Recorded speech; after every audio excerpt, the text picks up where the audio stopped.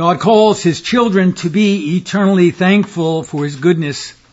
He wants us to be content with the things that He has given us, but He also wants us to understand the importance of His coming, the fact that He has come in time and in history to change time and history. Our Old Covenant reading coming from the second Psalm, the Psalm of David, as David contemplates the majesty of the Messiah, as he comes to declare his kingship over the entire global order. By inspiration of God, David, the king of Israel, writes this: "Why do the heathen rage and the people imagine a vain thing? The kings of the earth set themselves, and the rulers take counsel together against the Lord and against His anointed, saying, let us break their bands asunder and cast away their cords from us. He that sitteth in the heavens shall laugh. The Lord shall have them in derision. Then shall He speak unto them in His wrath, and vex them in His sore displeasure. Yet have I set my king upon my holy hill Zion. I will declare the decree. The Lord hath said unto me, Thou art my son, this day have I begotten thee. Ask of me, and I shall give thee the heathen for thine inheritance, and the uttermost parts of the earth for thy possession. Thou shalt break them with a rod of iron. Thou shalt dash them in pieces like a potter's vessel. Be wise now, therefore, O ye kings. Be instructed, ye judges of the earth. Serve the Lord with fear, and rejoice with trembling. Kiss the Son, lest He be angry, and ye perish from the way, when His wrath is kindled but a little. Blessed are all they that put their trust in Him." The Apostle John writes, as he reflects upon the words of Moses in Genesis in chapter 1, by inspiration of God, John says this: "In the beginning was the Word, and the Word was with God, and the Word was God. The same was in the beginning with God. All things were made by Him. Without Him was not anything made that was made. In Him was life, and the life was the light of men. And the light shineth in darkness, and the darkness comprehended it not. There was a man sent from God whose name was John. The same came for a witness to bear witness of the light, that all men through him might believe.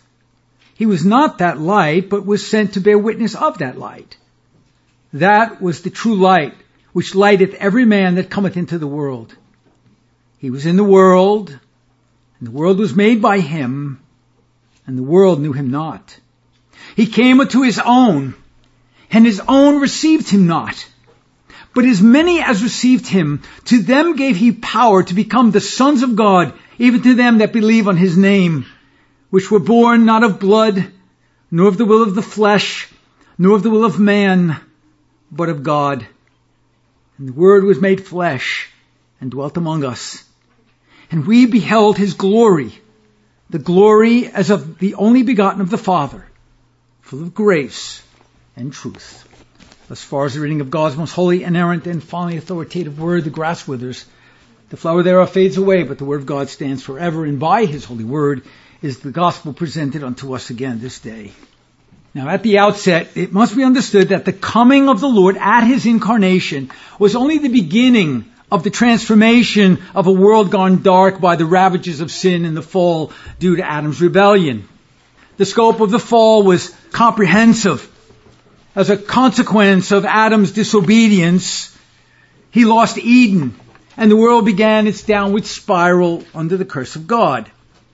That scope of that rebellion, that scope of the fall, was comprehensive, infecting every fiber of man's being and every societal institution and cultural order of man's world. Not only was the image of man corrupted along with every fabric of his being, but he also stood guilty before God, before the bar of God's justice. He was found guilty. The Reverend Andrew Sandlin observes this. He says, "This is man's great predicament. Man is a sinner, and God is a holy God. The entire world, not only man, but the entire world stands guilty before him. Now, Adam's fall did not only ravage man, reducing him to his state of total depravity, but it ravaged the entire global order, including the physical universe. And this is why the Apostle Paul speaks about the entire global order, the universe itself, groaning under the weight of sin, waiting for the adoption, the complete deliverance of the sons of men. Everything was infected by the fall. Everything was affected because it was infected by the fall. And it all began with man's rebellion against the law of God. Man's rebellion against God says, this is good. Man says, no, I have another idea about what is good. God says, this is what you should do. Man says, no, I think this is a better way to do what I think I should do. And I don't really care about what God is telling me what I should do. And that's the rebellious side of man. Man thinks he knows better than God. Man thinks he's wiser than God. But the fall of the entire global situation began with man's rebellion against the law of God and his supreme authority. He was discontented with God and all that God had given him. God had given man in the garden everything that he could ever imagine. But he wanted more. He wanted the one thing he couldn't have. If not for the incarnation of the Son of God, the second person of the Trinity, the world would continue in its spiral downward into total dystopian oblivion. Without God's intervention, mankind and the created order, along with its societal construct, would be doomed. But that downward graveyard spiral, thanks be to God, that graveyard spiral downward would be arrested and brought to an end with the God-man's incarnation, atonement, and resurrection power. By Christ's entrance into history, he was able to single-handedly, all by himself, single-handedly secure the total defeat of sin, death, and the grave, bringing about the subsequent reconstruction of the entire global order. And as a result of that incarnation, the incarnation of the Son of God, the marred image of man, and his dysfunctional ideas of what right and wrong are, without that incarnation, the created order would be destroyed. But because of the incarnation, the created order, because of Christ's coming, would be reestablished into the image of God. Now, in their book, Images and Idols, authors Thomas Terry and J. Ryan Lister explained it this way. The Creator creatively became the created to recreate his creation. Read that again. It's the Creator creatively became the created in order to recreate his creation. Christ's incarnation and all that is associated with it was and is the only hope for the human race. It's not politics. It's not man's law. It's not saving the environment. It's the Christ of God. The coming of the promised Messiah initiated a universal global salvation program which brought certain men and women out of the darkness of sin and death and into the glorious liberation of light by the regeneration of their dead souls. All for the express purpose of transforming, or put it another way, of recreating the world by the application of God's law. While the incarnation is the platform from which the salvation and global renewal is executed, it is actually the resurrection of the Lord Jesus Christ and the resurrection spirit of his elect, which becomes the centrality of the gospel of God in the face of Jesus Christ. All of this as a result of the incarnation. The church father Athanasius clearly understood this.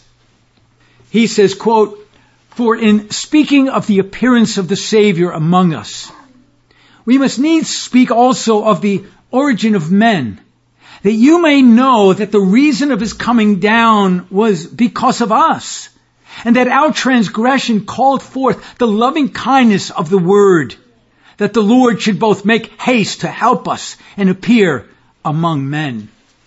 The coming of Christ at his incarnation initiated a global paradigm shift, which was energized by the resurrection power of the Spirit of God given to the elect for the sole purpose of reconstructing the world. God's plan was and is and forever will be total and comprehensive. He will leave no stone unturned that he doesn't want to recreate. His plan was not to be sequestered into the realm of individual piety, but from the position of the individual's regeneration, every institution of man was to be engaged and changed. The manifestation of his resurrection power was first seen and felt at Pentecost, where it begins much of its march through the world.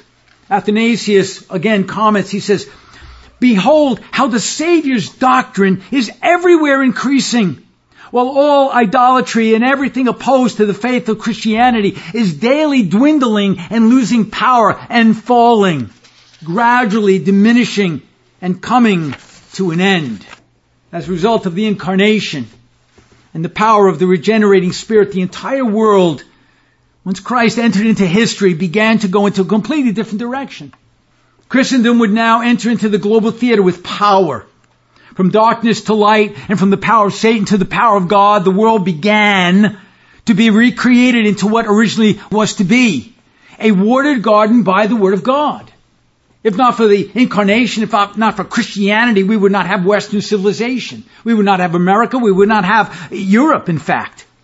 The power of regenerating grace was to be the new driving force of civilizations, establishing and ordering cultures throughout the world in the name of the true Messiah. And by the 3rd century, Christianity, in the name of Christ, spread throughout the entire world. All of this inaugurated by the incarnation of the Word.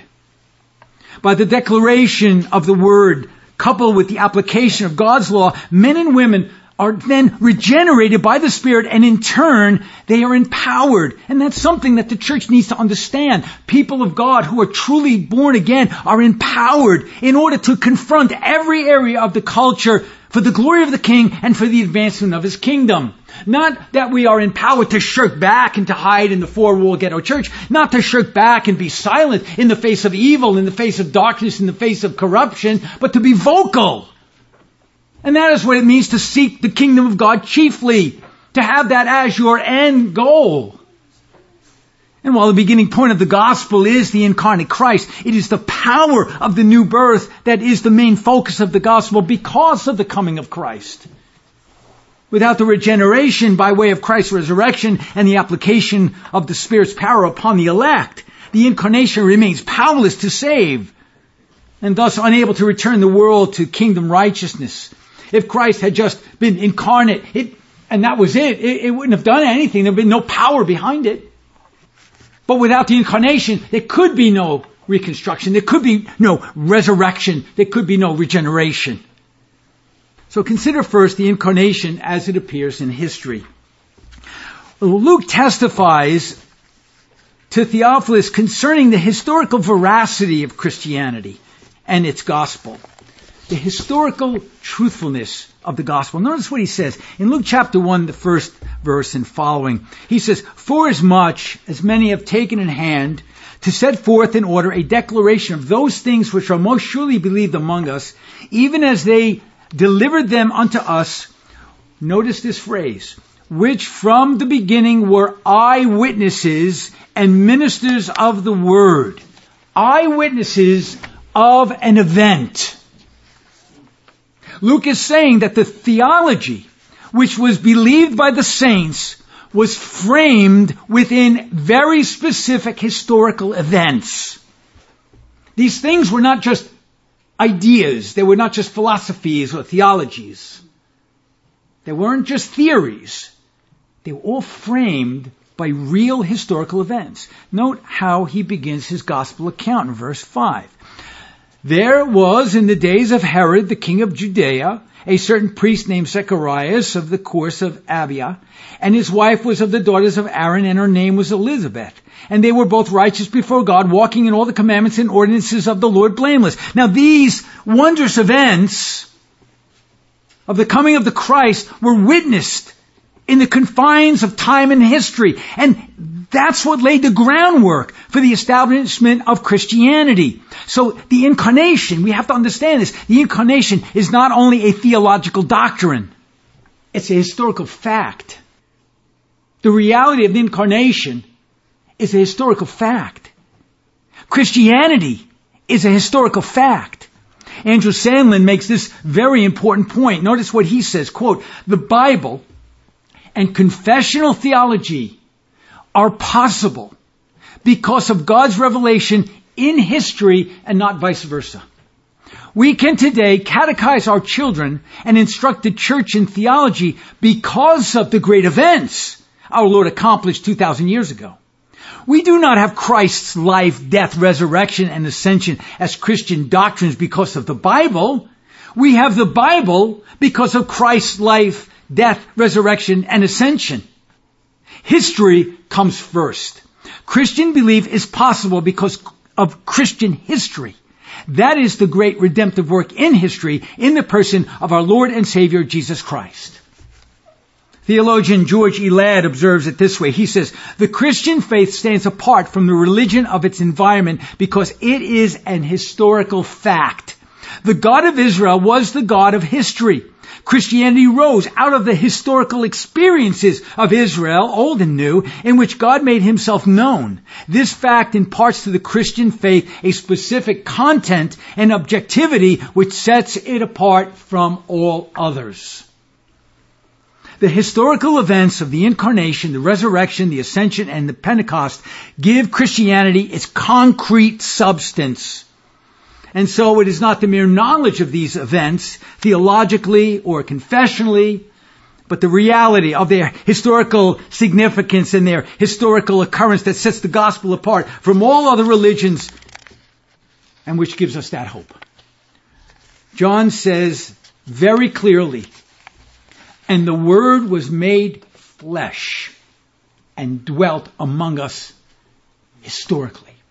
In his epistle, he says that they were able to touch him and feel him and see him because he was a historical person. This gospel is a historical gospel.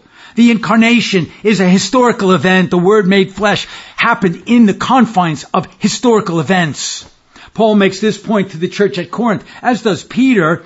In 1 Corinthians 15, Paul says, "For I delivered unto you first of all that which I also received, how that Christ died for our sins according to the Scriptures, and that he was buried, and that he rose again the third day according to the Scriptures, and that he was seen of Cephas, then of the 12. After that he was seen of about 500 brethren at once, of whom the greater part remain unto this present, but some are fallen asleep. After that he was seen of James, then of all the apostles, and last of all he was seen of me as one born out of due time." Notice, it's all happening in the confines of a reality, of a historical event. Peter says this, "Forasmuch as ye know that ye were not redeemed with corruptible things, as silver and gold, from your vain conversation received by tradition from your fathers, but with the precious blood of Christ, as of a lamb without blemish and without spot, who verily was foreordained before the foundation of the world, but was made manifest in these last times for you." In other words, he was made real, incarnate, manifested in the confines of history, in this historical occurrence. "Who by him do believe in God that raised him up from the dead and gave him glory, that your faith and hope might be in God." Note how each of these men, both Paul and Peter, are relating to their hearers a sequence of very specific events that actually happened. These doctrines, therefore, are not idle speculations or fantastical philosophies coming from the minds of men. These are real events couched in history which give rise to theological truths. This is important because it testifies that God is not only the God of history, he is the God in history, working and ordering all things in history. He's working out all history because he's the God of history and he has come within history. And it is from the arena of history that God redeems history. Consider the crux of the gospel. Peter's testimony on the day of Pentecost expounds the gospel by targeting the resurrection and its ramifications. Note how 1 Peter points to the resurrection as it appears within the confines of history. Again, they keep going back to the fact, this really happened, this really happened. This is a historical event. It's not just something the philosophies thought up. It's a real event. Notice, men and brethren, Acts chapter 2, verse 29 and following. let me freely speak unto you of the patriarch David. Notice, he's already couching this in historical reality. That he is both dead and buried, and his sepulchre is with us unto this day. Therefore, being a prophet and knowing that God had sworn with an oath to him, that of the fruit of his loins, according to the flesh, he would raise up Christ to sit on his throne. He's couching this in history, in a reality, in events. He, seeing this before, spake of the resurrection of Christ, that his soul was not left in hell, neither his flesh did see corruption. This Jesus hath God raised up, notice, whereof we are all witnesses. We're seeing this unfold within the confines of history, in the confines of these real events. Now, having established the importance of the resurrection from the dead, Peter then moves on to its ramifications. So he's saying, this is what happened. God resurrected. Christ is resurrected. And here are the results. This is the ramification of his resurrection. And gloriously and wonderfully, he quotes from Psalm 2. He goes back to the patriarch David and he quotes the victory psalm of Psalm 2.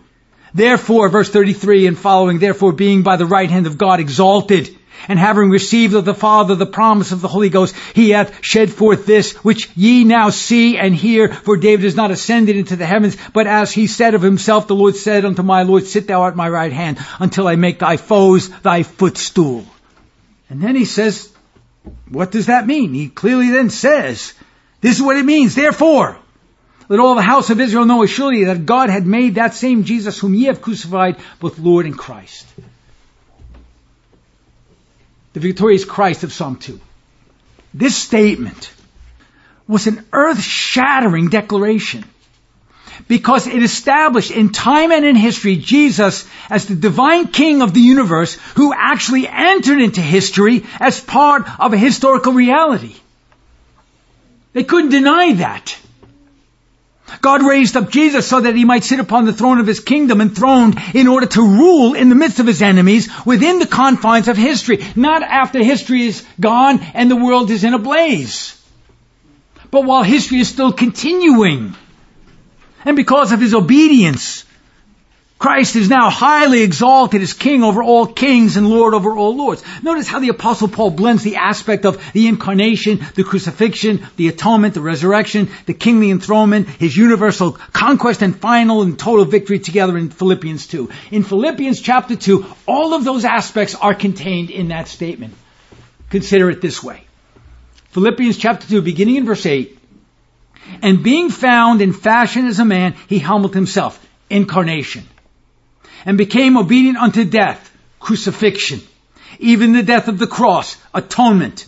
Wherefore God also hath highly exalted him, resurrection, and given him a name which is above every name, kingly enthronement. And at the name of Jesus every knee should bow, of things in heaven and things in earth and things under the earth, universal conquest. See how Paul is establishing all of those things. The incarnation, the crucifixion, the atonement, the resurrection, the kingly enthronement of Christ, his universal conquest. And then in verse 11 he says, and that every tongue should confess that Jesus Christ is Lord, to the glory of God the Father, final and total victory. All of those right there in chapter 2 of Philippians. Yet it is the resurrection, that resurrection fact, that is the hub of this glorious conquest and the core of the gospel hope.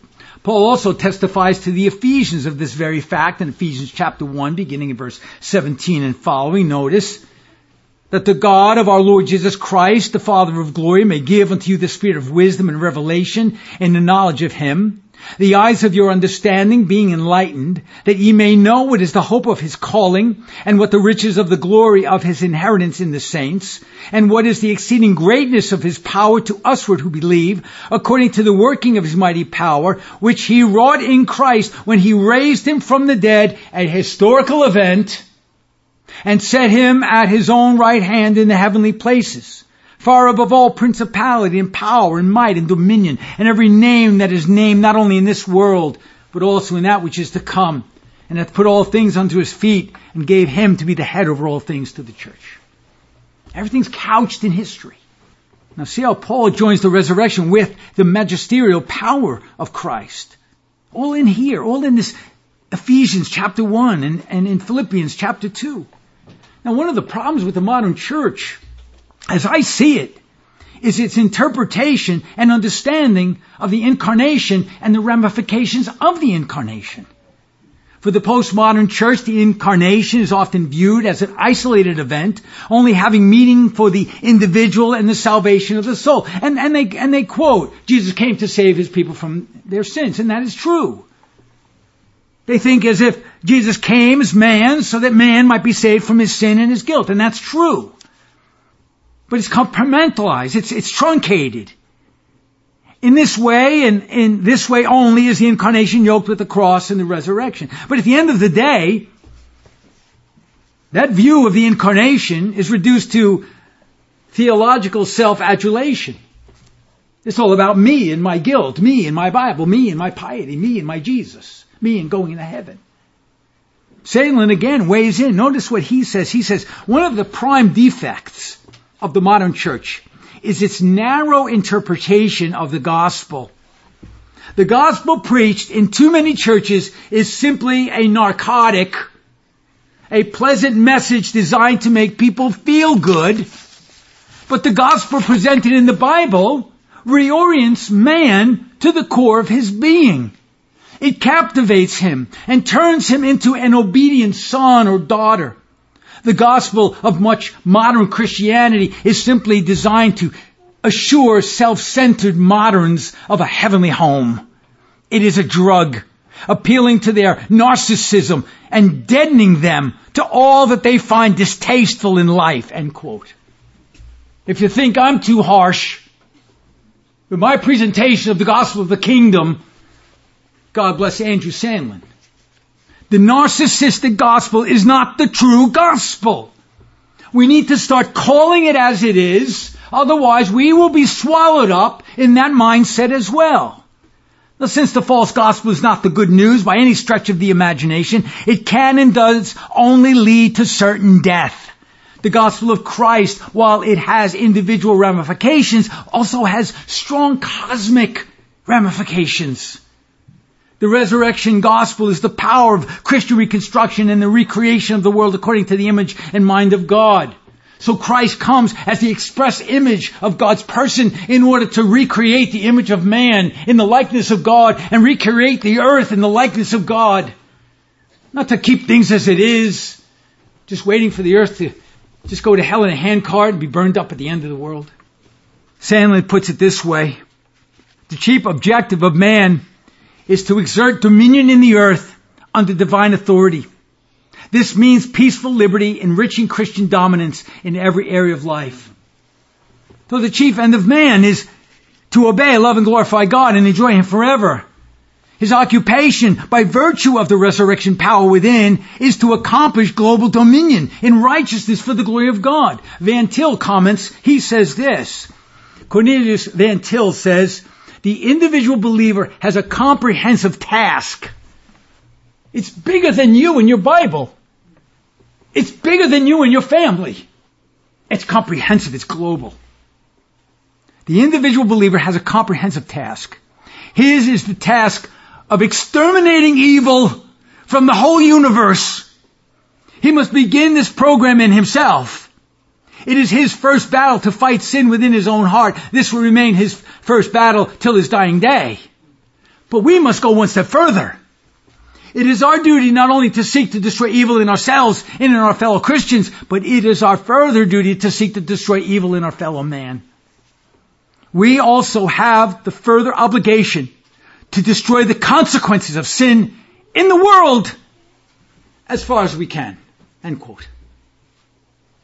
Redemption sensitizes the redeemed to their sin and the enemies of the gospel. It draws a clear line in the sand as to what is good and ethical as opposed to evil and immoral. It also gives the Christian a clearer sense of the law's requirements and their oath to lose their life for the sake of Christ and the kingdom's advancement. You see, the new nature says, I'm giving it all to Christ and work as hard as I can as my breath is still within me to establish His sovereign crown rights in all of the world and within every societal institution. Till my dying day, I will seek to establish the crown rights of King Jesus.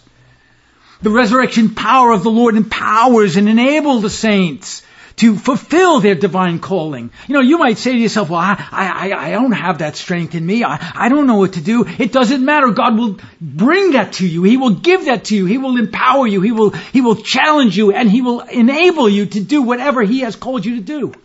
You don't have to worry that you have it in yourself. You don't have it in yourself. It is not part of your nature. It's part of the new nature. Well, the incarnation sets the stage for the atonement. And while the atonement justifies the sinner before God's holy bar of justice, it is the resurrection that energizes and empowers the saint to live a holy life before God and productive for the kingdom's advancement. It is the resurrection of the Lord and its resurrection power imparted to the saint that activates the total work of salvation, that comprehensive work of salvation. Again, Reverend Sandlin asserts, he says, this is why the resurrection is central to the gospel. There can be no salvation without Christ's resurrection, because it, and not His incarnation and death, activates the power of salvation. So it's the resurrection that is central to the gospel. Coupled with the new birth of the resurrection, of course, and this is what people don't like, is the duty and the responsibility of each and every one of God's people. We have not only a duty, but a responsibility before God. Rushdoony sets this duty clearly before us. The modern church believes, and the leaders of the modern church want their congregates to believe, that they can have Christ and their lives too. That they can have Christ and the world and everything in the world. But that is not what the gospel is all about. Rushdoony says this: salvation increases our responsibilities because it makes us responsible men, and thereby, and this is what the modern church hates, and thereby increases our troubles. Salvation does not remove us from troubles, tribulation, and problems. Rather, it thrusts us into them, and at the same time gives us the assurance of victory in Jesus Christ. We may lose a battle now and then, but we will win the war. Now, Paul wanted to be intimately connected with God. He wanted to be intimately connected with the Lord. Now, observe what he lists as the first component of that connection. This is what communion with God is all about. In Philippians chapter 3, verse 10, he says this: that I may know Him. That's what he wanted. He wanted to know the Christ of the Scripture. He wanted to know the Christ of God. He wanted to know that incarnate Christ. That I may know Him and the power of His resurrection. So many people think they know Christ, but they need to know the power of His resurrection. And this is what Paul wanted: that I may know Him and the power of His resurrection and the fellowship. This is really what the church hates. And the fellowship of His sufferings, being made conformable unto His death. It's as if Paul is saying, without knowing the power of His resurrection, I cannot have any fellowship with His sufferings, nor can I mortify sin and the consequences thereof in the world. It is the resurrection of the soul that brings us into full communion with God. Paul tells the church at Rome, note the wording, Romans 5, 9, and 10, much more than being now justified by His blood, we shall be saved from wrath through Him. For if when we were enemies, we were reconciled to God by the death of His Son, much more, being reconciled, we shall be saved by His life. Notice, by His resurrection power, by His resurrected life. He continues in verse 11, and not only so, but we also joy in God through our Lord Jesus Christ, by whom we have now received the atonement. In other words, the result of the atonement, which is the resurrection of the soul. There is an even greater reason why the resurrection is central to the gospel, which was begun by the incarnation. The resurrection declares the sovereign kingship and authority of the Lord Jesus Christ. The resurrection, ascension, and coronation of the Lord is not an idea. Again, it is a reality. And that reality is at work in the world throughout history. It is a power, a working power within history with an unstoppable divine efficacy and purpose, because it is the true power of God. Even when we look at the world today and we see the ravages of men's tyranny and the wickedness of sin and evil for good and good for evil, everything topsy-turvy, we can never ever think that there is no divine efficacy and purpose with the resurrected power of the Christ at work in the world. God is at work in the world. And because God is at work in this world, and because His work is a reality and His incarnation is a reality, make no mistake about it, that is a terrifying thing to the wicked. The message of the Lord's sovereignty is a message against the tyranny of the humanist who desires to be his God and not to have the Christ reign over them. Now, the people who lived during the days of Christ's incarnation understood that Messiah was lawgiver, judge, and king. And this was undisputed. Those that knew the Scriptures knew this to be true. When Messiah comes, they knew that He would come as Lord and King. And so when the messenger of the covenant declared in Luke chapter 2 verse 11, "For unto you is born this day in the city of David a Savior, which is Christ the Lord," they understood the connection, and that connection was Psalm 2. That I will give you the entire global order as your inheritance. It would not be compartmentalized into the soul or into the church, it would be the entire global order.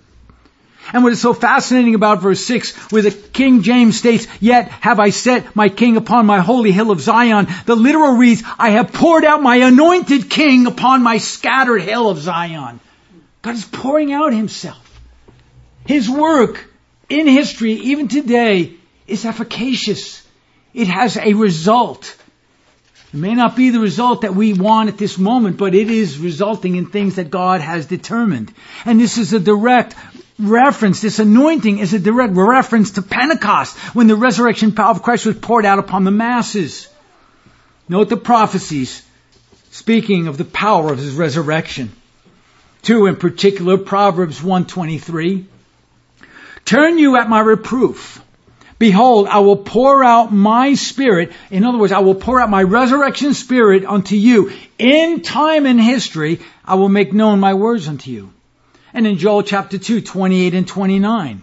"And it shall come to pass afterward that I will pour out my Spirit." There it is again. "I will pour out my Spirit upon all flesh. And your sons and your daughters shall prophesy. Your old men shall dream dreams. Your young men shall see visions. And also upon the servants and upon the handmaidens in those days I will pour out my Spirit." It's the pouring out of His anointed.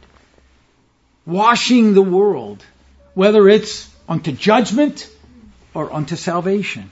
All of this as a result of the incarnation. All of this as a result of the incarnation and the subsequent resurrection victory.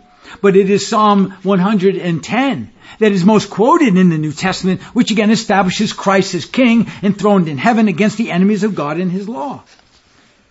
Now, while the promise was for the Lord to come as King and the divine majesty, He was there to conquer. But in order to conquer, He first had to come in His humiliation. In order to redeem His people from sin and the world from the curse of sin, He had to be humbled. So He had to humble Himself. He had to become man, incarnate God. The beauty of the incarnation is not only seen in Christ's humiliation, but in His glorification as King over the entire universe. And this is why the apostle relates to this in chapter 2 of Philippians. "He made Himself," Paul says, "of no reputation, and took upon Him the form of a servant, and was made in the likeness of men, and being found in fashion as a man, He humbled Himself. Wherefore God also highly exalted Him." The incarnation was only the initial step, but it was the most important initial step. It was only the initial step in this comprehensive conquest to recreate the earth.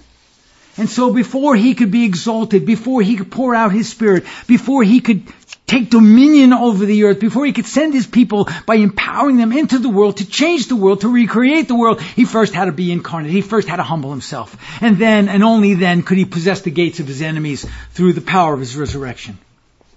When Jesus was born in Bethlehem of Judea, Joseph and Mary were told that the child was to be called Jesus, for He would save His people from their sins. Redemption from guilt and the pollution of sin was granted to the saints of God for a purpose, so that they might accomplish what Adam failed to do. In other words, the cultivation and the subduing of the earth, so it might reflect God's original plan of Eden's paradise. And so the incarnation was the initial component. You might look at the incarnation as the prerequisite event to a grand plan of global redemption, ensuring a salvation which has attached to it the hope and assurance of universal and comprehensive victory. And so in everything we do, as part of everything we are to be biblically minded in order to reconstruct all earthly things Godward in righteousness, justice, equity, and peace, beginning with ourselves, but not ending with the self, going forward to recreate the world in God's image. Anything less than that gospel of the kingdom's idea is a neglect of our covenant duty before God and man. May it never be said of us that we neglected so great a salvation by squandering the power that has been given to us upon ourselves in neglect of the greater calling of the gospel, that calling of gospel and global victory in the name of the divine King of Kings, the Lord of Lords, our Lord and our Savior, Jesus Christ. And this we shall do, God helping us unto the praise of the glory of His grace. Amen.